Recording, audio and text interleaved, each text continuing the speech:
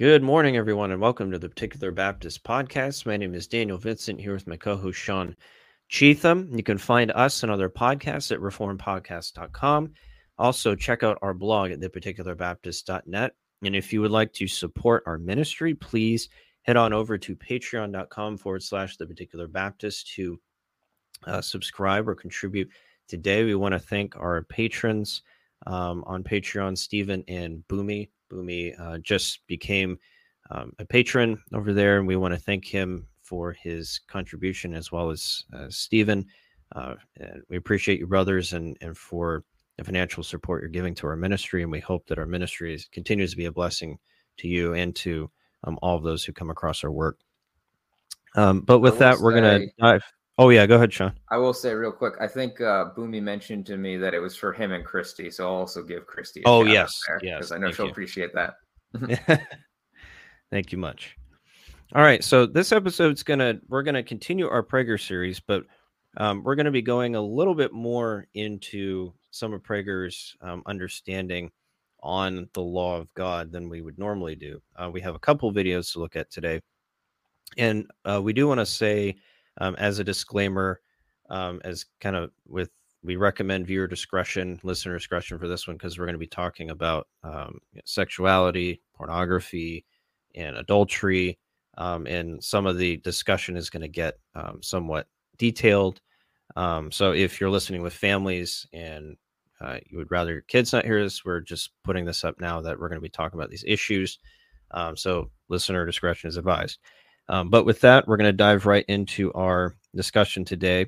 We're going to talk first about what adultery is as it relates to the law of God in the Ten Commandments, and looking at this from a holistic approach from Scripture.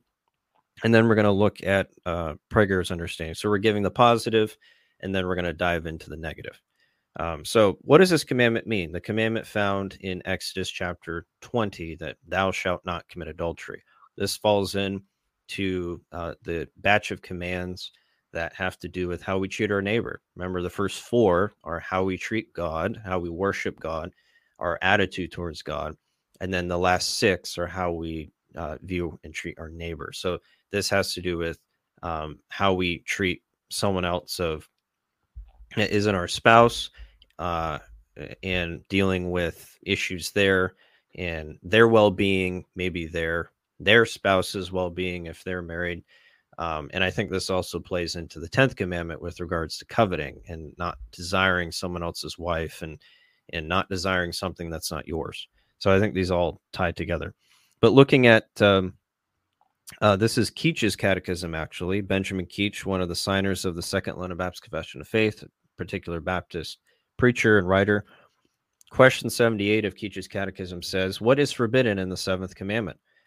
Answer: the seventh commandment forbids all unchaste thoughts, words, and actions. And there's some citations given: Matthew 5:28-32, Job 31:1, Ephesians 5:3-4, Romans 13:13, and Colossians 4:6.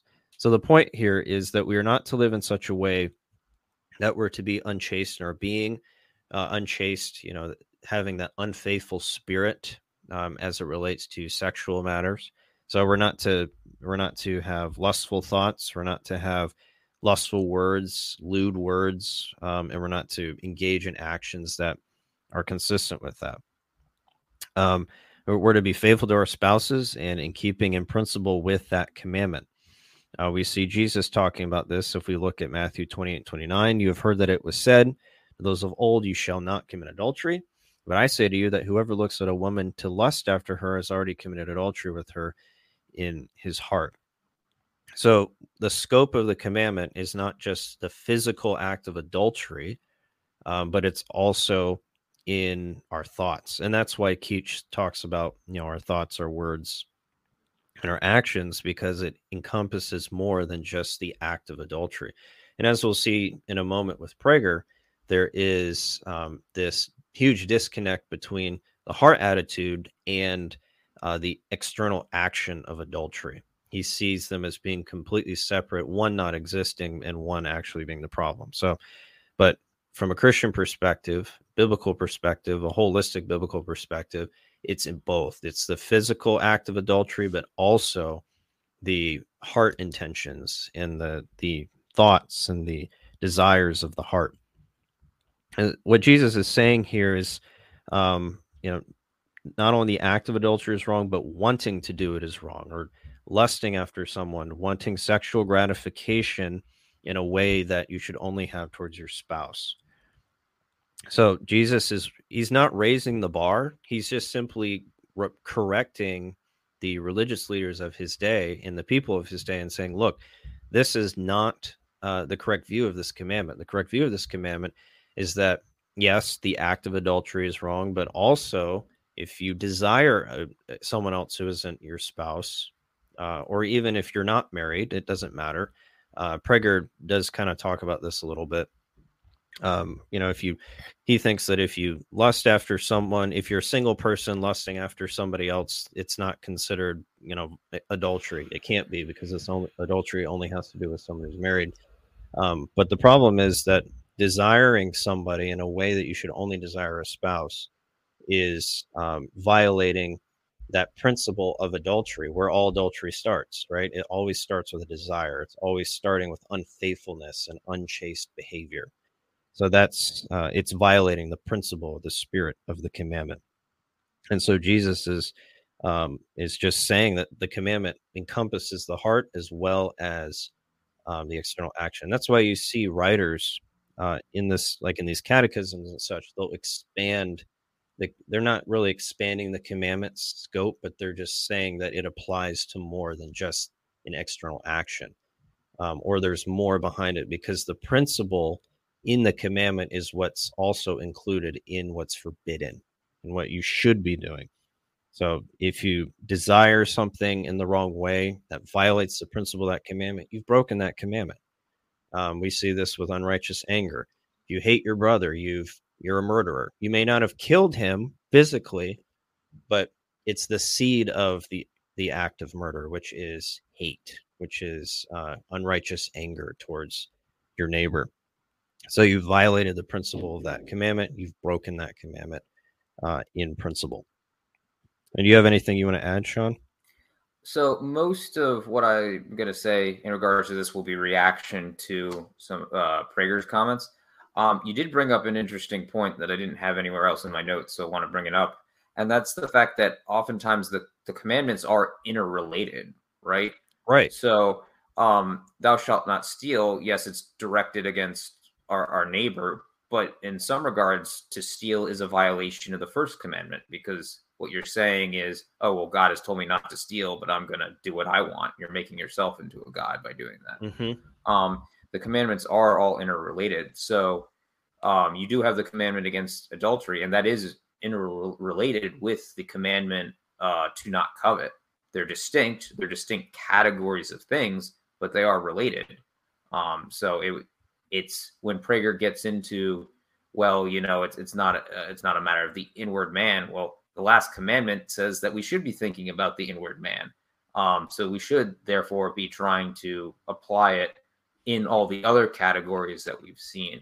And I will get a little bit more into that, I think, during the response. But I definitely wanted to bring that out. No, that's a great point.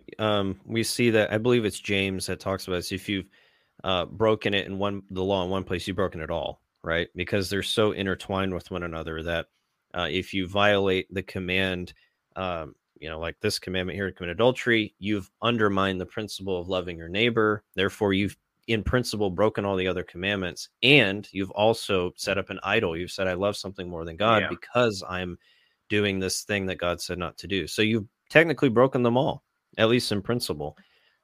So we do see that in the scriptures, that you can't do one and get away with the other and kind of be scot-free, so to speak, because, well, I kept this commandment, so I'm righteous over here, but I'm going to break this one, and I'm not affecting myself over here. So they go hand in hand. So no, it's a good point to bring up. Yeah, if God is God, he's to be followed in all things. To break one commandment is to say he's not worthy to be followed. So even if you haven't broken all the other commandments, yes, in principle, what you're saying is, well, I don't have to follow God here. So Exactly. Yep. yeah. Yeah. God requires perfection to his whole law. That's how high the standard is. The standard is so high. He requires perfection in all aspects of the law. He's not going to let you off because you obeyed 9 of them and you missed one. No, if you miss one, you've ruined the entire law. So we have to keep in mind that God is absolutely holy. God requires perfection, and that is the bar that is set. Mm-hmm. And that's why we need a perfect Savior who can, take care of this problem of sin for us by keeping the law perfectly and taking care of the punishment that's due under the law. So, that's something to keep in the backdrop of our minds as we're talking about these things today. Because when we're talking about heart issues, it might seem like, man, maybe someone's struggling with this particular sin of lust, and they feel like they're constantly failing and falling because, it's like, wow, it seems like the standard's so high that even if I just desire someone the wrong way, I violate God's law. And it's like, yes, that's true. It is high. It's a high bar, but it's also important to remember we have a perfect Savior who kept this law for us, so for his people, so that those who have faith in him will be justified and have his righteousness put on them completely, so that we don't have to feel like we have to keep this law in order to please God in a judicial way. We rest in Christ, and these things are, and so it's we don't want to become discouraged as Christians as we're discussing these very important topics of holiness, but also keeping in mind the grace that comes from the gospel and that. All right, so let's go ahead. I'm going to pull up our first video here. So we actually went to look for this video that was originally from the Daily Wire Plus, which is their subscription service, and they post clips of some of the stuff online. So they're going through, Jordan Peterson is actually leading a series through the book of Exodus for more for worse than for better, listening to some of this stuff. Some of it's really, really bad. But Dennis Prager was put on the spot in this video by Peterson because they were talking about lust and is lust adultery. And Peterson asked him about the issue of pornography. What is your stance on pornography then if you don't believe that lust is adultery? And so Prager gives an answer, and we're gonna talk through that, and then after we play that video, we'll kind of dive into the actual video that he did on adultery, on the commandment to not commit adultery, and we can kind of talk about those two in light of one another. So let me pull up. I should mention, Dan alluded to it, but we originally had the video they put out, but it got taken down sometime between Thursday and this morning when we were doing prep for the show. I don't know what that means. I don't know if it was taken down because of the backlash or because he thought something was wrong. But at the very least, he says that in this video that his views are consistent with what he said on his radio show before. So we were able to find somebody else. I guess it's Nick Jones was the channel who commented on it. That's not I don't know anything about the channel, so that's not necessarily an endorsement of it. But we were able to find the clip in somebody else's video, so we're still going to play it here. Yeah, it was really weird. I went to find the video to pull up for our video or our episode this morning, and it was set to private on YouTube. I couldn't find it, so yeah, it was very interesting. But yeah, thankfully we were able to find somebody else so we can continue on with the show. Can you see it, Sean? Yeah. All right, here we go. I am less interested in the interior person, morally speaking, than you are. And probably any of you are. And it's largely, I do believe, because I come from a behaviorist, law-based religion. We care how you act. That's why we don't have a claim that if you look at another woman with lust, it's as if you've committed adultery with her. I am, as I said yesterday, I thank God for America's Christians. And Maimonides said, if it weren't for Christians, the world wouldn't know about the Torah. So I'm a big Christian fan. But obviously, Christianity and Judaism are not identical religions. And we have no equivalent that if you look upon another woman with lust, it's as if you have committed adultery with your heart. There's only one way to commit adultery in Judaism, and it's with... Yeah. I wanted to have some comments before we get to him talking about pornography there. So he admits he has an externalist religion, which in some regards I think is a good thing, because he's admitting that it's not a religion that deals with the inward man. So there's no confusion there. Mm-hmm. But I've just got to ask, if you're saying that God only cares about the external actions you do, not the heart, how far would you actually take that? If a man doesn't commit murder but thinks about murdering people all day because he hates everyone around him, is God going to look on that and be like, "That's a good man there because he didn't murder"? Especially, what's the reason he didn't murder? Is it because he didn't want to get into trouble and that's why he didn't do it, but he desired it with his heart? Like, what you're saying is God is okay with people desiring wicked things constantly, and they might not even have good reasons for not doing the wicked things, but because you kept that law, you're good.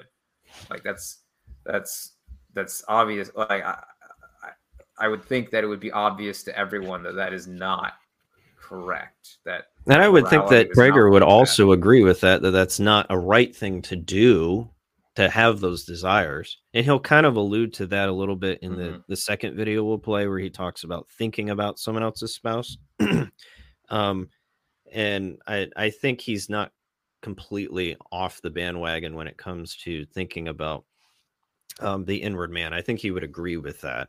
I think he's just trying to make his worldview, quote unquote, fit within.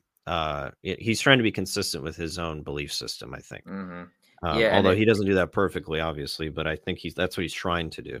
It might be that it's for this one particularly. Like, I'm not trying to accuse him of adultery. That's not what I'm trying to accuse him of.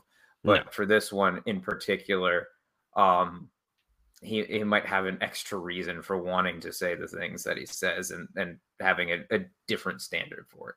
I don't know that for sure, obviously, but I could see people wanting to have a less focus on the inward man for this commandment, if they're trying to be righteous by keeping the law, because it's a standard that they can't fulfill. Or maybe trying to cover up some secret sin, justify secret sin. That could be too. Yeah. Again, we're not accusing anyone of anything. Yeah. But we just, having been in the church for, I think, in Christian life for so long, and you see people do certain things, they'll say X, Y, and Z to justify whatever they're doing. And sometimes it can be an indication of a deeper sin issue that they're trying to cover up, rather than just really trying to be consistent with what they're trying to say. So again, we're not saying that's what he's doing, but the tendency for man is to justify themselves in their own sin. So that could very well be what's going on here. Yeah. It also could just be that he's encountered, like he'll say he's encountered this on his radio show before, and that's just his solution to the issue. But I would not also definitively say that there's not an underlying spiritual issue there. Right. Yeah. Definitely raises the eyebrows. With a different organ. And I'm not being cute. I'm being very realistic. Looking with lust is not a sin in Judaism. What's the stance on pornography? So pornography, when I'm asked this question, just to put you on the spot. You did indeed. Okay, so my answer, when it's raised on my radio show, I have a male-female hour, and I'm very open about sexual subjects. I always ask, if a wife calls me and says, my husband looks at pornography, I found on his computer, I have one question. How is your life of intimacy with your husband? Is it good? In other words, is the pornography in lieu of you or in addition to you? Mm-hmm. And I know this is not a religious answer, and I'm not even giving a religious answer. I'm giving what I think is a moral and realistic answer. Men want variety. And if adultery is a substitute for, if pornography is a substitute for one's wife, it's awful. If it's a substitute for adultery, it's not awful. Okay, hold on. So that's essentially the sorry, I'm trying to get back to my screen here. That's essentially his argument as it relates to adultery or lust and adultery. Lust is not adultery in his view, and so he's trying to be consistent here when put on the spot by Jordan about pornography, that pornography is actually not really a problem as long as you're not replacing your spouse with it, which is kind of interesting. So if you're replacing your spouse with it, the question then becomes, is that kind of like an adulterous relationship if you're replacing your spouse with it? And wouldn't you agree that going outside of your spouse for gratification in those type of things is a kind of, it's in principle adultery? And again, this is why we keep going back to the heart issue, because all of these things are in some way violating that principle of chastity and faithfulness to your spouse and not desiring somebody in a covetous way. So we do see kind of that that dynamic here that Prager is bringing out, that if men want variety. So he's basically justifying men just freely wanting women, and yeah, men want variety, so it's okay as long as you're not hurting anybody, which is a common argument that the world will make about moral issues. Well, homosexuality doesn't really hurt anybody, so it must be okay, that kind of argument. And that's a very pragmatic argument. And we know from looking at Prager before, he has no problem being pragmatic with the law of God and applying it where he wants, based on, whatever social situation he feels it fits in. So he's just taking a pragmatic approach to a thorny issue that really shouldn't be any question. But he's really kind of devaluing marriage by doing this. If you're going around and you're engaged in pornography and as a married person, there's no way that can be there's no way that can't be having some effect on your spouse, especially if you're doing it like in secret and doing those things in a way that is trying to hide these things from the other person. And those things are found. I mean, the fact that Prager is even having to deal with a spouse on his radio show that is concerned about this shows that the effect that it can have. He's having to talk to this person about, hey, I found this stuff on my husband's computer. How do I deal with this? Clearly it's a problem for that person. So doing it in that way, I think can certainly have an effect upon your marriage, and it's certainly not pleasing to God because it is violating that principle of the commandment. You're wanting somebody in a way that you should only want your spouse. You should be faithful to your spouse. God has created these things to be within the marriage, and if we go outside of that, we're violating God's created order and we're violating His law. And that's really the issue here. It's not whether men want variety or not. That's just a selfish excuse for why men should be able to go after these things. There's plenty of things you could say we want variety on, but that doesn't necessarily make them okay. We have to have that objective standard that keeps those fences so that we can make sure that we're guarding ourselves as Christians and as God's creatures. Yeah, it's an unchallenged, or it's an undefended proposition. Oh, men want variety. It's like, well, is that good? Men also want other people's stuff. Does that make it right to steal? Is the desire in of itself bad? Like it was just put out there. Oh, well, men want variety, and it's just assumed that this therefore okay.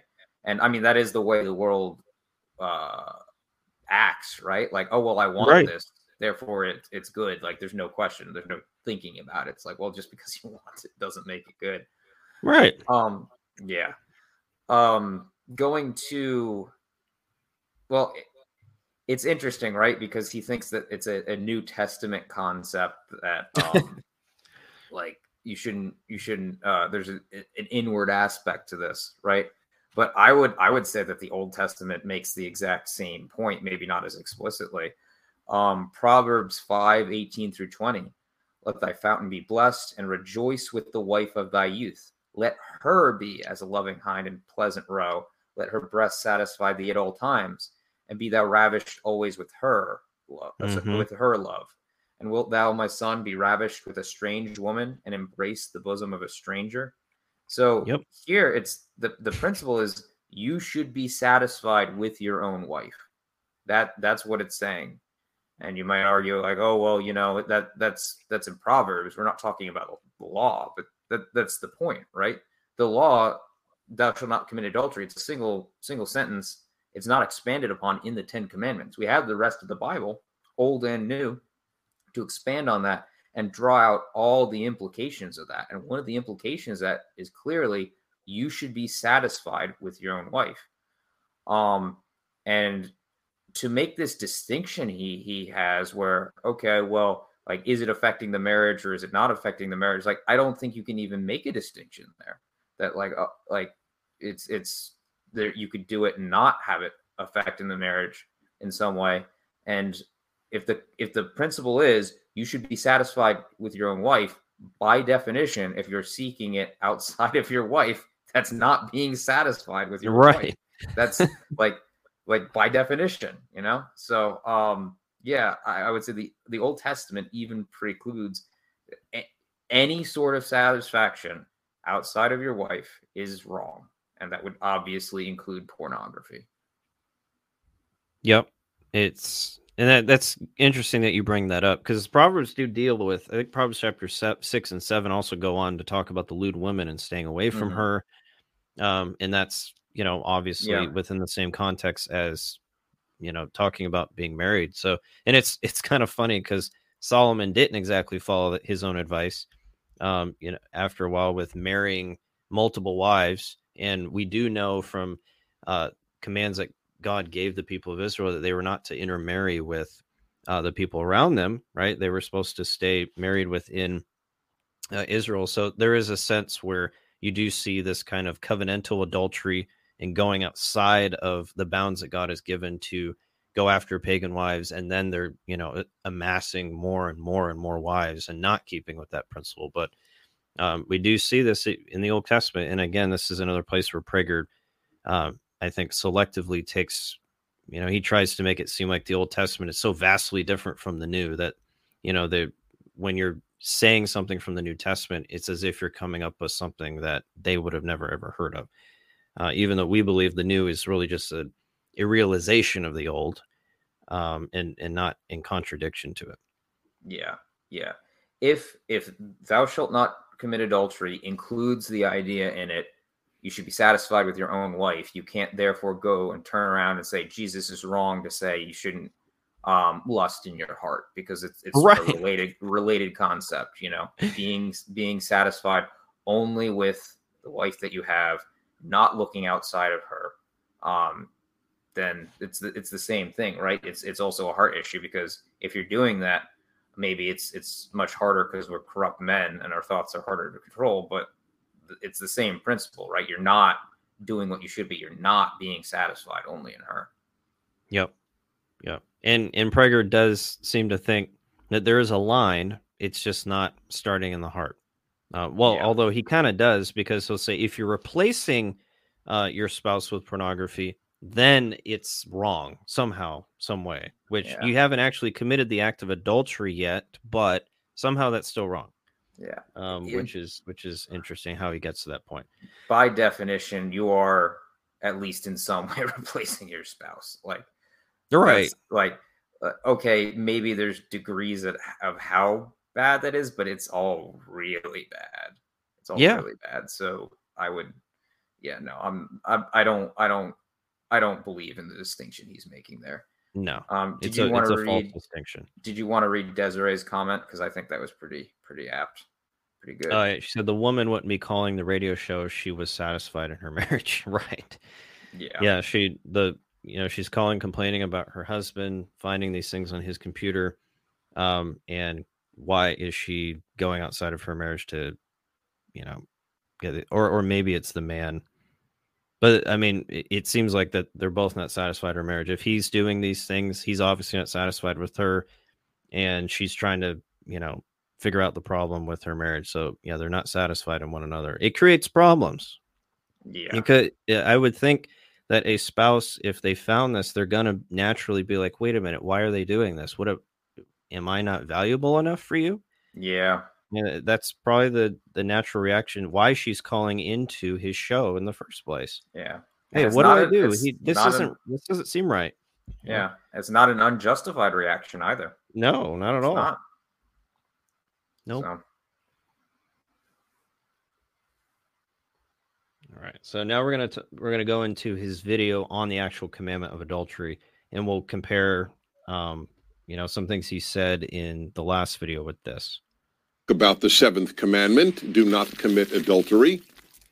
Moses comes down from Mount Sinai and announces, I have good news and bad news.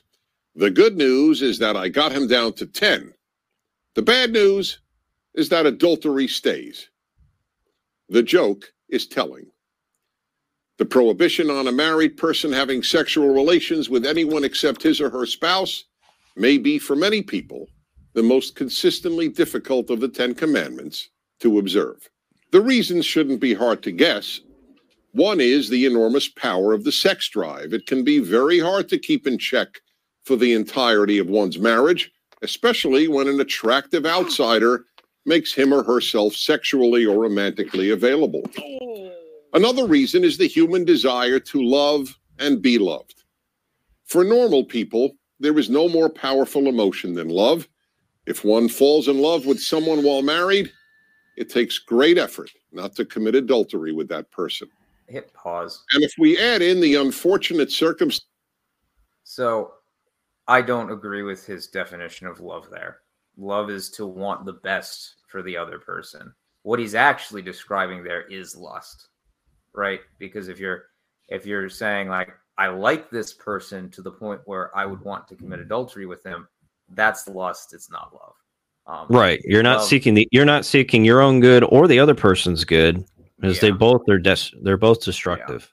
Yeah. So, obviously he's not saying that it's a good thing, but even the way that it's phrased by calling that love, I would disagree with.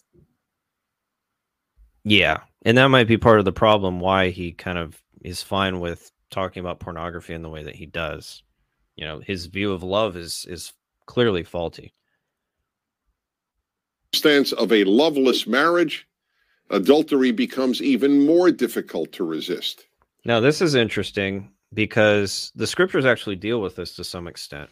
If you look at 1 Corinthians 7, Paul does talk about a husband and wife. They need to engage in relations on a regular basis to help with the temptation. It's not, the gate that prevents things, but it can be helpful to temptation for sexual immorality. So it's interesting that he brings this up because the scriptures do actually have specific guidelines for how to deal with these things. Seeking one another's good, a marriage is to be not to be loveless. That's not biblical. And it can lead to other problems if not kept in check. Well, again, I wonder what his definition of love here is, because if you're saying love is a feeling, it's a feelingless relationship, right? But love is to want the best for the other person regardless of how you feel in the moment. My feelings don't match what I know should be true all the time, but I still want to do what I know to be right, not what I feel to be right. So even that, like, I know what he means by a loveless marriage, and that's a common phrase, but even that I don't think is quite right. Yeah. We have another comment here. Would you say that a married man who had sex with a forbidden woman and a married man who pleased himself by watching porn both violated the seventh commandment, and yet when it comes to gradations, the former is worse? Yeah, that's what we're saying. They're both violations. We would, I think, say that the actual physical act of adultery is worse in as much as you're carrying out the heart intentions, but in one is violating the spirit and one is violating the letter.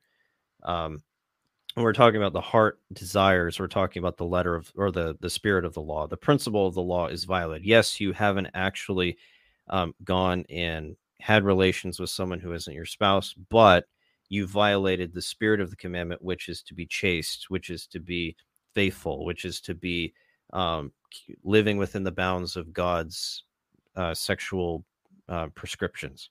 And so that is, I think, where we would draw that distinction. But yes, they're both violations, but one is violating the letter, one is violating the principle.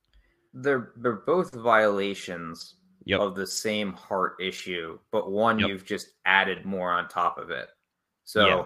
in the case of adultery, what you've added on is now you've actually roped somebody else into sin, right? Yep. And there's more that you've added on top of that, but they're both violations. One might have a little bit more and a little bit more consequences to it, but they're definitely both violations of the commandment, because God wants a pure heart. That's what he's after. So they're both absolutely violations, although one you've added more issues on top of it. Yeah. And I'll clarify, the physical act of adultery is a violation of the letter and the spirit. It's not just the letter. It's violating the principle of unchastity, but it's also going beyond and doing what the letter of the law says not to do. So it is worse in that sense. And like Sean said, you're adding, someone else into the picture that you're causing to sin, or at least maybe trying to woo into sin. So there's a lot of other things that can kind of go on in there. Thanks, brothers. Church discipline would be applied differently. Yeah, and I want to be careful commenting on church discipline issues. I think that's a case-by-case situation. But if someone is living in unrepentant sin and it's not dealt with according to the models prescribed in Scripture, then yeah, church discipline would have to be given. And I think it might be different in these, whether it's pornography or whether it's the physical act of adultery. But again, that's up to a church's elders and different situations. So I'm not giving a cookie cutter, but the principles in Scripture are there for how we're to deal with sin in the church, and those would be followed. Mm-hmm. For some of this, it's harder because it does deal with the inward man, so it's hard to see exactly what's going on there. But theoretically, any unrepentant sin that's able to be identified should be dealt with in the by church discipline. So obviously, if in the case of a spouse finding pornography on the computer and it not being dealt with, that's a sign that that there is sin going on here. So that should be, like Dan said, how precisely all that ends up being handled might be case by case, but definitely if it's sin, and it is sin, and that it can be proven, then there should be, and it's unrepentant of, there should be a church by church, or there should be church discipline. Yeah. Yep. Formally speaking, you can have church discipline in smaller ways that don't require excommunication, but formally speaking, at like 1 Corinthians 5 type discipline, that would have to be, dealt with however the Scriptures lay out to deal with those things, and according to your elders. All right, good questions though. Good questions. All right, diving back in. That's why the joke with which I began is funny, because it reflects truth. Hit pause. Why is adultery prohibited? I don't think it'd be funny, but okay. Yeah. When I first listened to this and I heard the joke at the beginning, it didn't sit well with me. But I was like, well, if all he's doing is using this to illustrate the point that like it's very common, then fine. But yeah, like, adultery isn't funny. Like, violation of God's law isn't funny. Like, I understand that the world might think it's funny, because things that are bad are funny. But like, for someone that wants to claim that wants to follow God and claim that God is right, it's not funny. Yeah. That made me uncomfortable when I heard that. I was like, okay, I probably wouldn't have even used the joke in the first place. Yeah.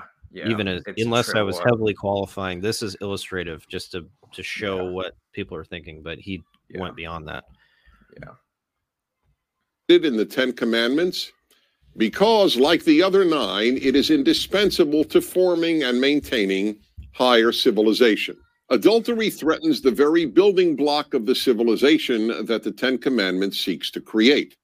That building block is the family, a married father and mother and their children.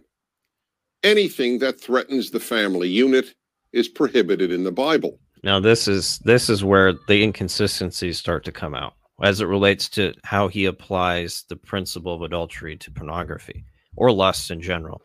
So if he's being consistent, he would have to say that pornography is not a threat to the family or lust is not a threat to the family because it's technically not adultery.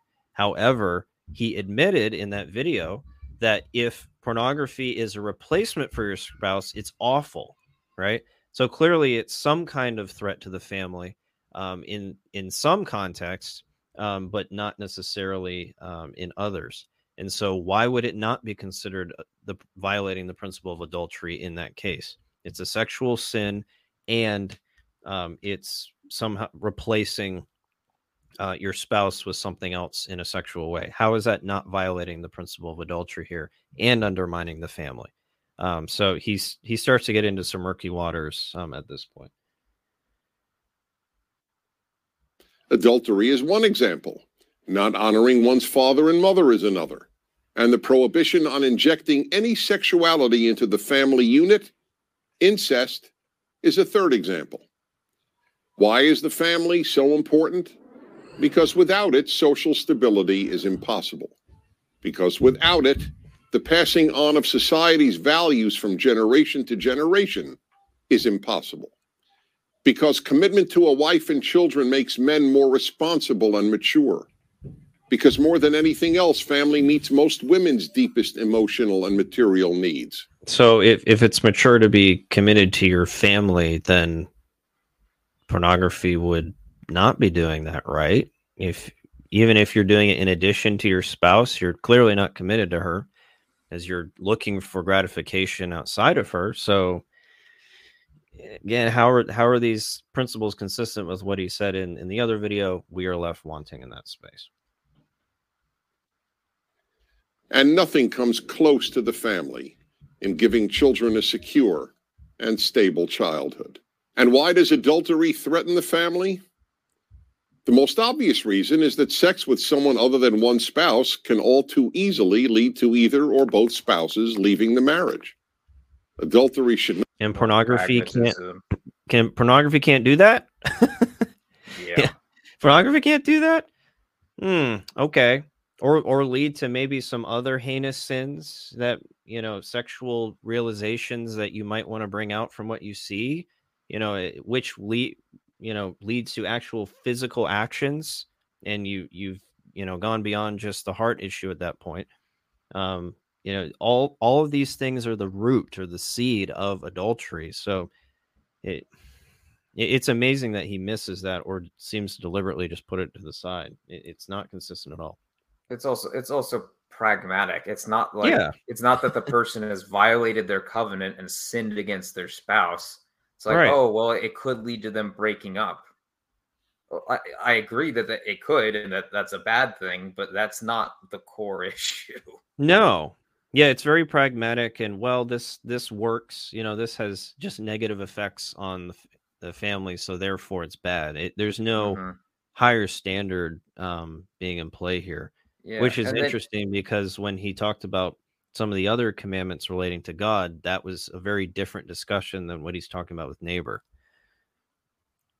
And then it doesn't even stop there, right? Because the reason why he wants the family to be intact is so that society can be intact. It's more pragmatism. I don't see anything where he's saying destroying the family in of itself is a horrible thing, but insofar as it's in support of society, which, I mean, the 10 Commandments do, if were followed, would create a good society. So I'm not saying that that's not the case, but that's not the emphasis we see in Scripture. Can you think of a single example where God says that the point of keeping the law, or a point of keeping the law explicitly, is to form a good society. The only thing I can think of that's sort of in that vein is when the nations around Israel look at Israel. God says that because of this law, they'll look and see how wonderful it is, and how wonderful their God is. Which I guess you could say it's implied in there, but it's definitely not an emphasis that I ever see anywhere. And if we believe God is right, we want to emphasize what he emphasizes and not overemphasize something that he doesn't. So Prager seems throughout this to ignore the moral aspect in favor of the pragmatic society building, which I don't see at all being a major emphasis. Well, I should say major emphasis. I don't. He's putting something. He's emphasizing something that to the detriment of something else in the scriptures that is emphasized. Let's put it that way. Yeah, I mean, the Lord says that we're to be holy because he is holy. It's for God's sake. It's not for society's sake. Yes, there are other motivations we can have with regards to holiness. Where if Proverbs bring this out all the time, you work hard so you can be wealthy. You don't work hard, you're going to be poor, right? There's practical implications to it, but that's not the ultimate end. Ultimately, it's for God's glory. And that's absent from this discussion. Yeah, I definitely don't want to come across as saying that God's law, God's morality would generate a good society, and that's a good thing in of itself, because it is. My issue is purely that this appears to be the only thing that he's bringing out, when a lot of times the scriptures don't focus on that even as a thing at all. Yep. Not automatically lead to divorce, but it often does. There is another reason adultery can destroy a family. It can lead to pregnancy and then to the birth of a child. That child will, in almost all cases, start out life with no family, meaning no father and mother married to each other to call his or her own. And if adultery doesn't destroy a family, it almost always does terrible harm to a marriage. Aside from the sense of betrayal and loss of trust that it causes, it means that the adulterous partner lives a fraudulent life. When a husband or wife... Wait. So if someone is like that example that Prager gave in the video where you're talking about pornography, the woman called in saying she found this stuff on her husband's computer, that doesn't at all make her feel like maybe her husband's a fraud, or that he's been hiding something from her that he should have disclosed to her. He shouldn't have been doing it all. I mean, all these things are done when you engage in that kind of activity with, not even committing adultery, physically speaking. Is having sex with someone other than their spouse, their thoughts are constantly about that other person and about how to deceive their spouse. Again, you can do that. That's exactly what that husband was doing to his wife in the example he gave. Yet the advice he gave was, not that, okay, because of these reasons I'm giving here, it's deceptive, makes you look like a fraud. It's not, you're betraying your covenant with your spouse, all those things that he's essentially giving here. He gives her completely different advice. Well, if it's not replacing you, it's okay, just deal with it, kind of thing. And then he talks about, well, adultery is bad because you're thinking about how to deceive and you're constantly thinking about the other person that you're committing adultery with. How are you not doing that with people who are in pornography? If you're engaging in these things, how are you not thinking about these things if you're constantly engaging in these things? You're doing the same thing that he's saying here when you're engaging in that activity. And so by his own standard, you're committing adultery. Let alone the biblical standard for it. But he gets into all kinds of inconsistencies here when he's trying to talk about the physical act versus the lust problem. But he's talking about things that start in the heart, that start in the person that no one sees, right? The deception, the lies, the thoughts that are in the mind. And it seems to think that all has to do with adultery. But then when it comes to pornography, he just kind of chucks that out the window. So it's very interesting to see how he applies the standards. The life of deception that an adulterous affair necessarily entails inevitably damages a marriage, even if the betrayed spouse is unaware of the affair. Finally, the commandment prohibiting adultery. But I thought men like variety, and it's okay as long as it's not in lieu of you.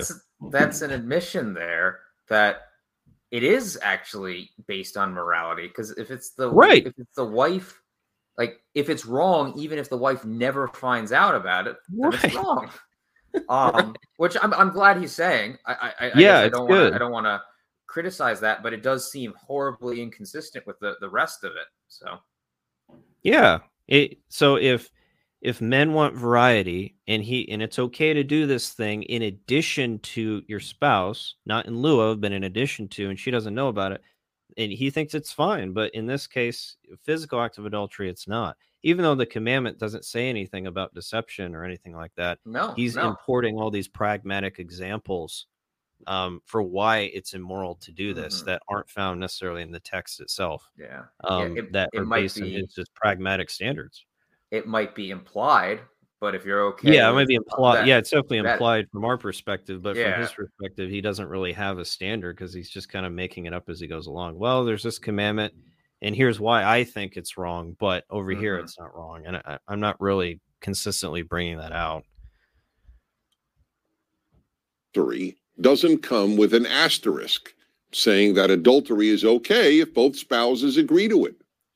Spouses who have extramarital sex with the permission of their husband or wife may not necessarily be hurting their spouse's feelings, but they are still harming the institution of marriage. I don't know, and I'm not claiming to read people's minds, but I find it hard to believe that even in an open relationship, that both people are not somehow hurt that they're just willingly going off and neglecting you. Even if you agree to it, I find that really hard to believe. It could be maybe you're so calloused in your conscience that it just doesn't bother you, but I just the natural order of things, I think your natural reaction would be like, well, I'm going through the motions of agreeing to it, but he still wants somebody else. It's not me. And that I just don't see that not affecting you at all. Yeah.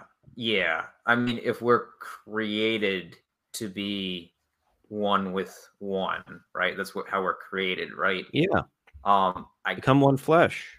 I can't imagine that there's not something there, despite what people might want to say. Right. Like again, as you said, not a mind reader, so I can't definitively say that. But just knowing how we were created, it would seem that would not be the case.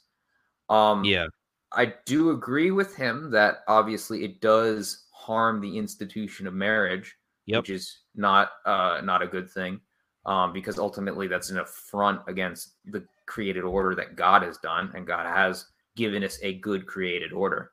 But if all he means by that is it's in support of society, right? We want the institution of marriage just so we can have society, then that's too pragmatic. I don't think the scriptures are teaching that that's the only reason, you know? Right.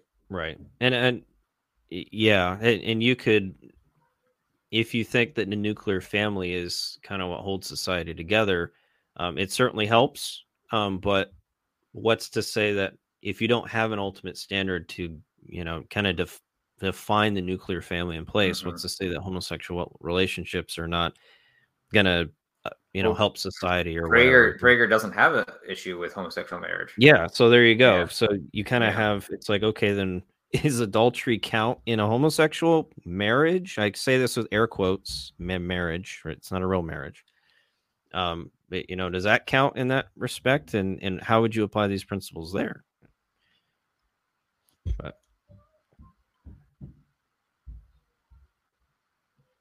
And protecting the family, not protecting spouses from emotional pain, is the reason for the commandment.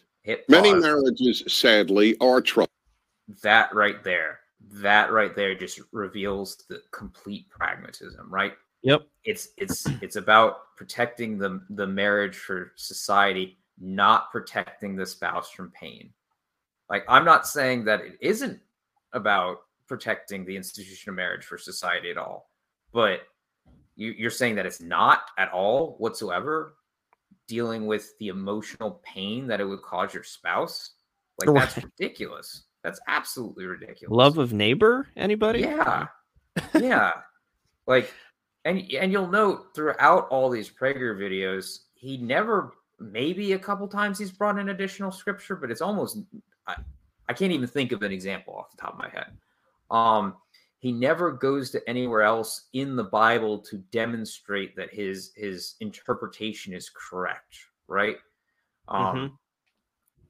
We attempt to, throughout all these videos, to go to other places to contextualize exactly what we see in the Ten Commandments, to give God's interpretation of the Ten Commandments to the best of our abilities, right?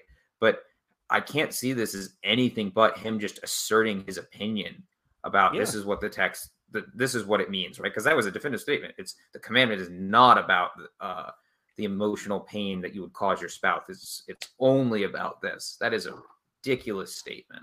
Right. Absolutely ridiculous. Yep. And that kind of contradicts what he's already said, because he does talk about deception and feeling like that your spouse is a fraud if you're engaged in this behavior. Yeah. But he's just not, at the end of the day, it's just wholly pragmatic. Yeah. Yeah. He does pay lip service to it. But at the end of the day, if you're going to, because the video is almost over, if you're going to end with that statement, it shows that you weren't really thinking. He's kind of summing up his belief system, and it's like, well. Yeah. Troubled. And it is not for any of us to stand in judgment of others' behavior in this realm. No one knows what goes on in anyone else's marriage, and if we did, we might often well understand why one or the other sought love outside the marriage. So, what's the point of this video again, then? If you're going... it's like, we can't judge what... We have to consider all the circumstances. Well, okay, I understand why he cheated on her. Okay, but that doesn't take away from the objective standard that God has laid out. There's no excuse for certain actions. He doesn't say, well, in this situation you can violate my law, or in this situation you can violate my law. God doesn't make exceptions like that. We understand, and we can judge others based on his righteous law, not based on our own righteousness, but we're to judge with a righteous judgment, Jesus says. So we can do that in a proper way. We understand why the poor person steals more so than the rich person. Mm-hmm. But at the end of the day, they're both stealing. Exactly. They're both wrong. So, okay, maybe I can understand in some sense why the person ends up committing adultery, but that doesn't, oh, well, you can't judge them, right. In a sense, I can't judge them. It's true, because I'm a sinner also. Who am I to judge? But like Dan said, we've been given an absolute standard that is perfect by which we can look at the world. Yes.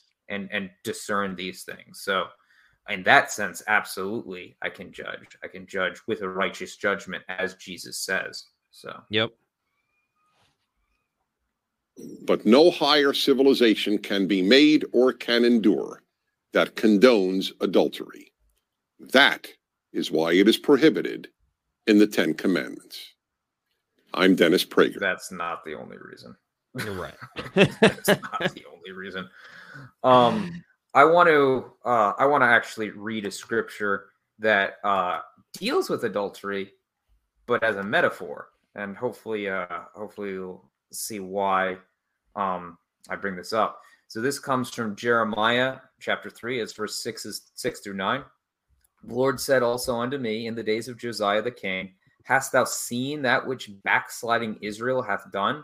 She has gone up upon every high mountain and under every green tree, and there hath played the harlot. I said, after she had done all these things, turn thou unto me. But she returned not, and her treacherous sister Judah saw it. And I saw, when for all the causes whereby backsliding Israel committed adultery, I had put her away and given her a bill of divorce. Yet her treacherous sister Judah feared not, and went and played the harlot also. And it came to pass through the lightness of her whoredom that she defiled the land and committed adultery with stones and with sticks. So God is using the metaphor of adultery to describe his relationship to Israel and to Judah, right? His covenant people, the people that he was in covenant with through the Mosaic covenant and through the Abrahamic covenant, but through the Mosaic covenant. And this is the metaphor that he chooses to show what a treacherous thing that it is, that they were promised to one spouse, himself, God, and they went and worshiped other gods. That alone demonstrates that this is not merely about society. It is about the wickedness of betraying the trust of the person that you're supposed to be in covenant relationship to. Right. Adultery is not merely wrong because it prevents a higher society from forming. It is because it's a violation of a covenant. It's an offense against your spouse. It's an offense against God who created the institution of marriage. You're saying that what he's given is insufficient. And ultimately, it's a distortion of the picture of Christ and the church, right? If Christ is the husband to his bride, the church, and we're going around saying that, oh yeah, adultery is fine. It's perfectly okay for Christ to be it's therefore implying that it's perfectly fine for Christ to be unfaithful to his church. So it's right. Like there's so much more going on than this is about higher society forming. That's the primary issue. And Sean got that from the Old Testament, by the way. I did. Primarily. Because it's an Old Testament concept. Like adultery is wrong in of itself. Yes. But it's also a picture for our relationship to God. Yeah. And therefore, like, we need to think about it in that way also. And yeah, you would think that as somebody who claims to know the Old Testament scriptures well, that you would be aware of that. And you might even want to think about that in your discussion on adultery. I understand he's producing whatever it was, like a 5-minute video, and you can't bring literally everything in there. But I would hope that you would want to bring some other scripture, as opposed to I'm going to give my definitive interpretation here, and that's it. This is what it's about. It's about society, and it's not about the pain that you would cause your spouse. Oh my goodness. Yeah. Yep. And this is why we need a consistent revelation. This is why we need our Lord, who provides that glue for all of the scriptures so that we can properly interpret them. We're going to get into all kinds of weird stuff here, but we made it through our discussion here. Hopefully it's been helpful and can provide some food for thought. And we thank you for joining us today. Everyone have a great Lord's Day tomorrow, and Lord willing, we'll see you next week. Take care. I did want to do one last go ahead, thing Sean. There, Dan. Sorry. Because of no problem. Because of how prevalent pornography is in the culture, and I want to include adultery, physical adultery in here too. For those that are struggling with it and seem that they have no hope, I did want to point you to Christ. Christ says, "He who commits sin is a slave to sin, but if the Son sets you free, you will be free indeed." Christ does give the spirit of wisdom, of self-control, right? So you should flee to Christ, not merely for pragmatic reasons that, okay, I can finally break this and that will, help me in that regard, help my marriage. I mean, that's a good thing, but ultimately it's because you should flee to Christ because you've sinned against a holy God and are deserving of his just judgment. But God has provided a way of escape from your sins, that if you repent and believe in the Lord Jesus Christ, he's taken the penalty of your sins and he will place his righteousness upon you, that when the Father looks upon you, you can be seen as perfectly righteous. And then not merely that, it's not merely that we therefore are now in right relation, but he also does give us his spirit that allows us to live a godly life more and more. We're not perfect in this life. I'm not claiming that at all, but he does give us the spirit of self-control and begins the process of sanctifying us, that we might live more and more in accordance with his holy and good law. So for anyone that is struggling, I would point you to Christ, that you would turn and be saved of this sin. Amen. Thank you, Sean, for that. So we'll close with that. Again, thank you everyone for joining us today, and we'll see you next week.